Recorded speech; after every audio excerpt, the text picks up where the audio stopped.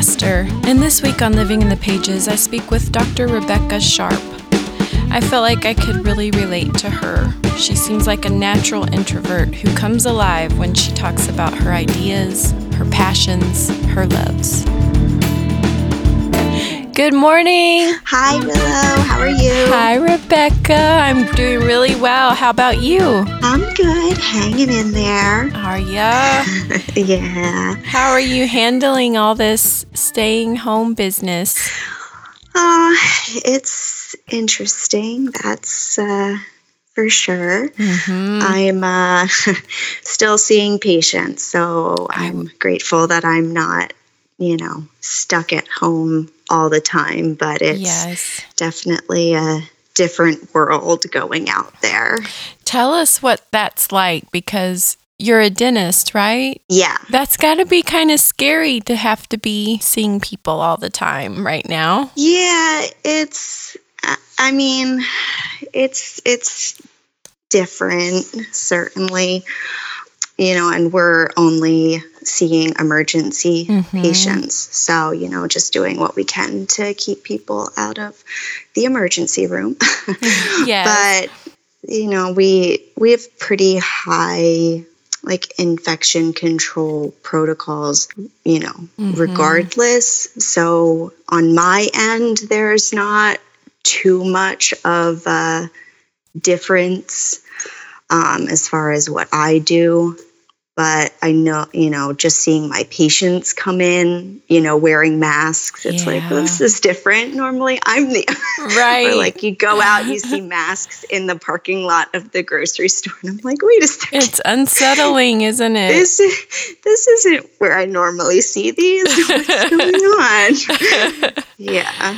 So it's definitely, interesting to navigate. I'm sure. Has there been, what would you say has been a positive from all of this? Anything? A couple of, just being able to still help people, pretty much every patient that I see is just so grateful that, we're open to see them, because not even, every dentist is open. They're choosing to be open to help people. And obviously, as much as they don't like coming to see the dentist, they're more afraid to go to the hospital for help right now. So, so I'm just really grateful to be able to still see my patients and other patients and help them.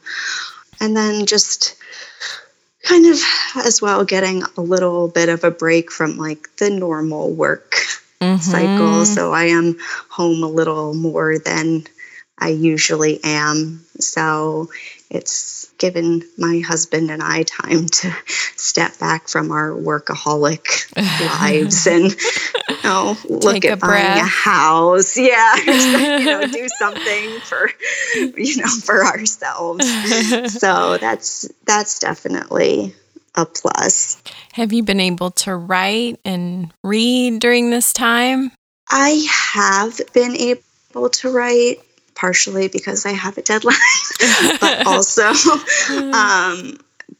because I do have time, though I don't feel like, I always thought, I wish I could be one of those people who could just write every day and not go to work. I would be so productive, and I don't feel like I've been any more productive. I wanted to hear how you managed to pull off being a dentist and a writing career, because that's taking on a lot.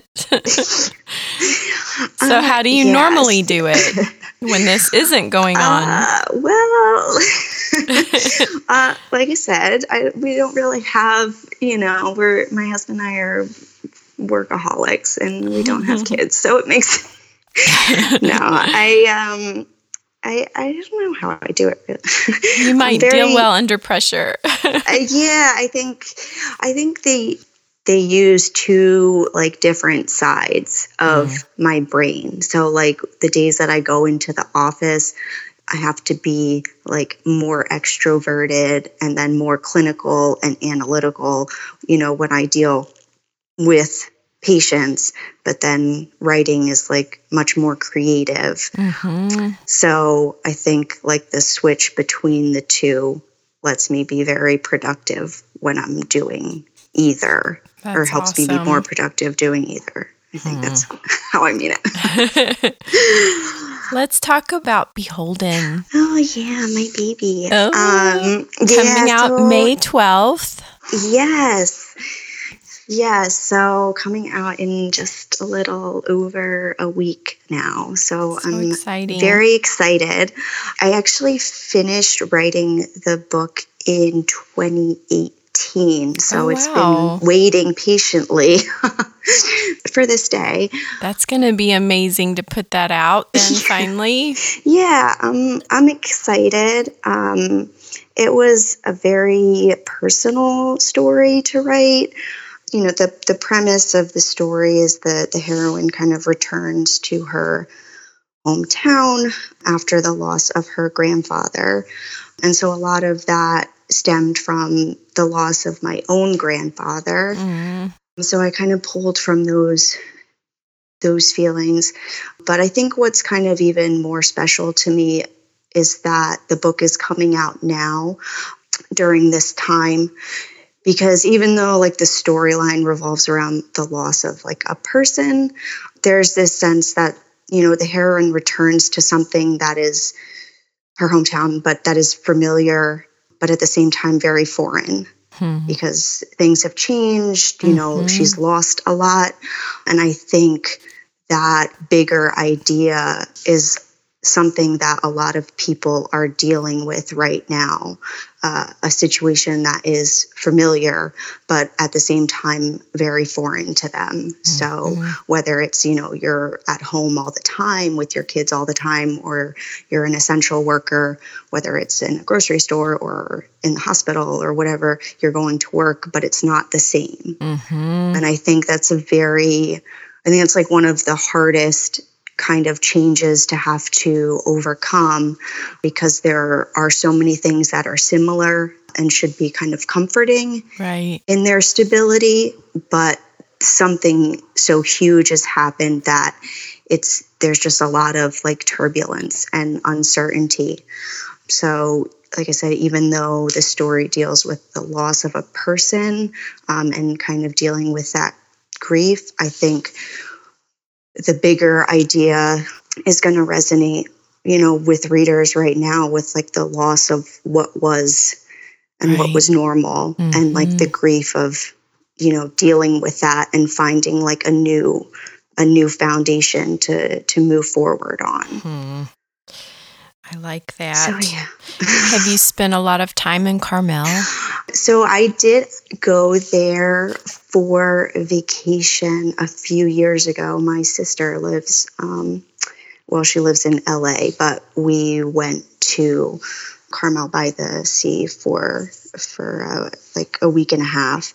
So I did spend some time there. So some of that was used for the setting, and then some of it was also pulled from my actual hometown here in the Northeast. Okay. Like Italian immigrants. So I kind of blended the two a little bit, so it wasn't completely real. And yeah. I grew up not far from Carmel, so it has a special place in my heart. Oh, that's nice. Yeah, it was so beautiful. It is. With the cliffs and it was just, it's beautiful. What do you do when a story isn't flowing? Oh, boy. Well, I guess it depends if I'm on a deadline or not. So usually, I do a couple things, because I feel like some things don't always work. So sometimes I just kind of power through. Sometimes I'll write something different. And then sometimes I'll just take a break and read, or, you know, do something else. But I would say majority of the time, I probably just either try to power through or write something a little bit ahead of the scene and then come back and then kind of make sure everything flows when I go back through the whole story. Let me just interrupt for a second to let you know that Living in the Pages is part of the Frolic Podcast Network. Hi, I'm Zoe. And I'm Kelsey. And we're the hosts of Tea and Strumpets, a Regency romance review. Join us each week as we take a trip across the pond and into the past in search of swoon-worthy happily ever afters. We talk about all your Regency favorites like Julia Quinn's Bridgertons or Lisa Kleypas's Ravenels. Plus, we dive deep into exciting new releases from rising stars like Scarlett Peckham, Cat Sebastian, or Evie Dunmore. We've got book reviews and fabulous interviews with best-selling authors in the genre like Kerrigan Byrne and Maya Rodale. So check us out on your podcatcher of choice or learn more about us at romancepod.com. See you on Thursdays, and may all your ever afters end happily.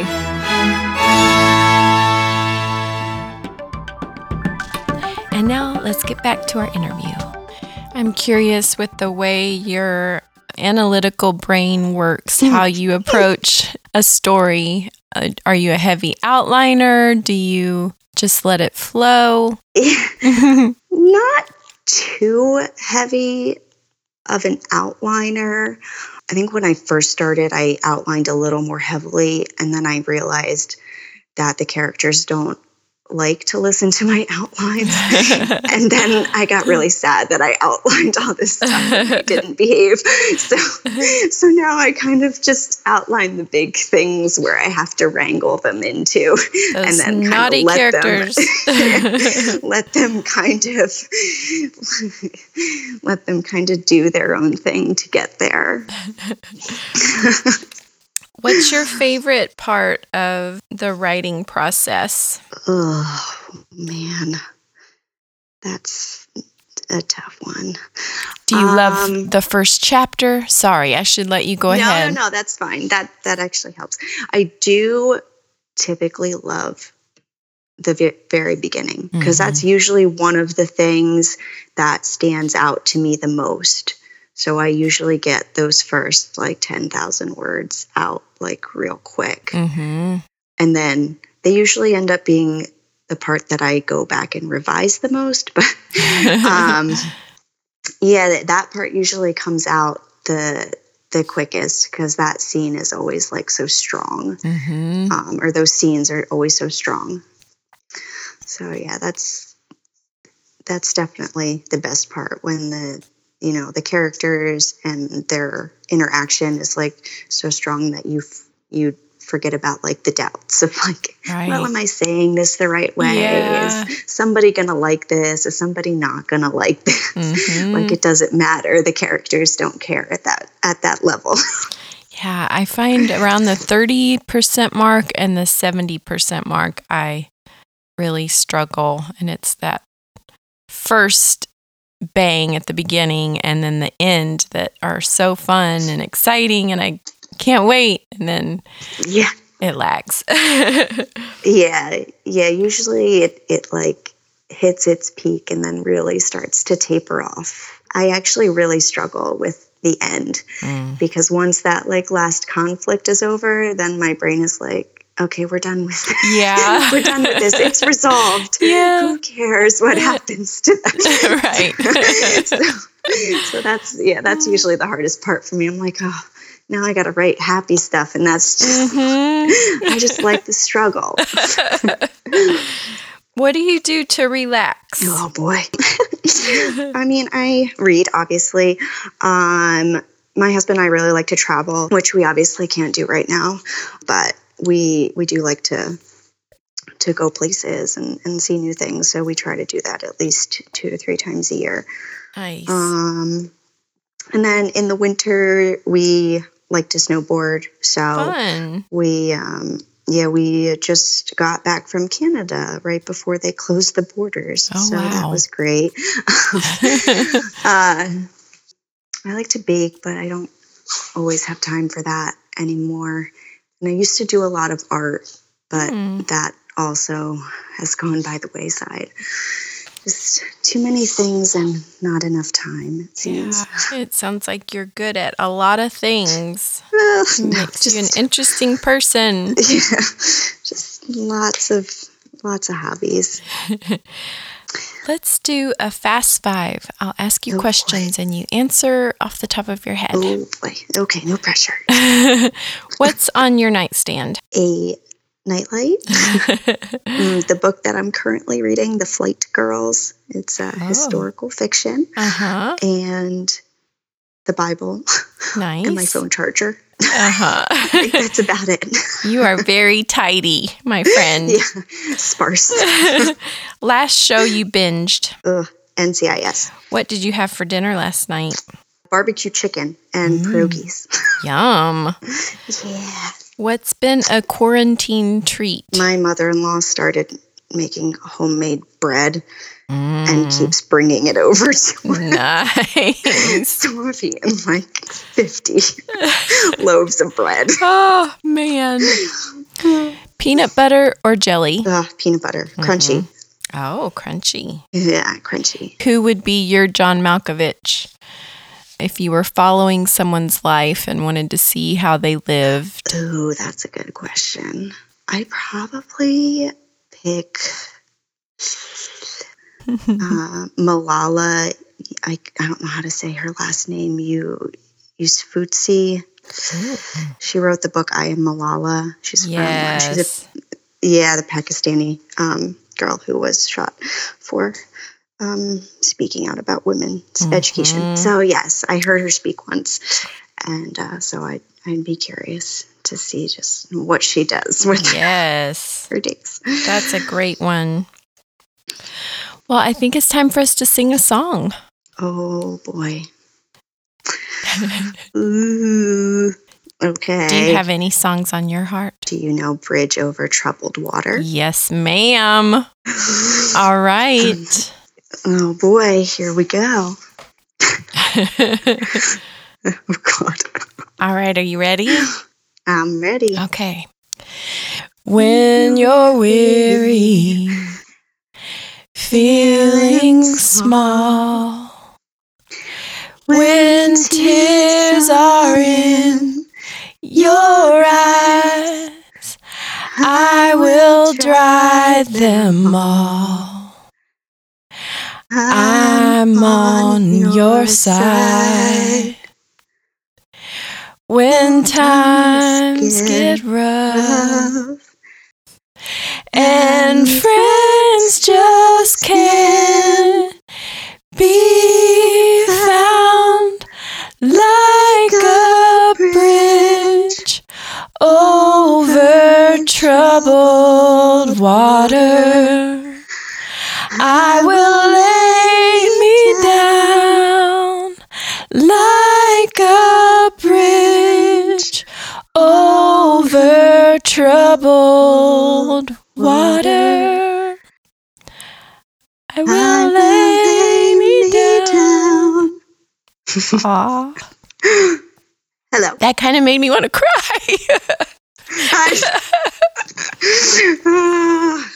I know. I was like, she's going to make me sing, and I don't know what to do. That's a good one. But I love this That song gets me every time. I'm seriously choked up. Yeah. All right. Oh, yeah, that's a classic for some troubled times. Well, thank you. I needed that. Oh, thank you. Thanks so much for joining me today, and I really hope you get through this time safely and peacefully. Oh, thank you. You too. Stay safe, and thank you so much for having me. Sorry for making you cry. No, it's all good. Well, have a great rest of the day. Okay, you too, Willow. Thank you so much. All right. Bye-bye. Bye.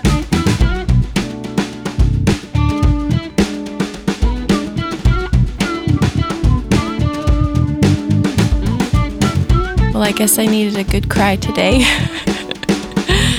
Oh, have a great week, you guys. I'll see you next time. Living in the Pages is now part of the Frolic Podcast Network.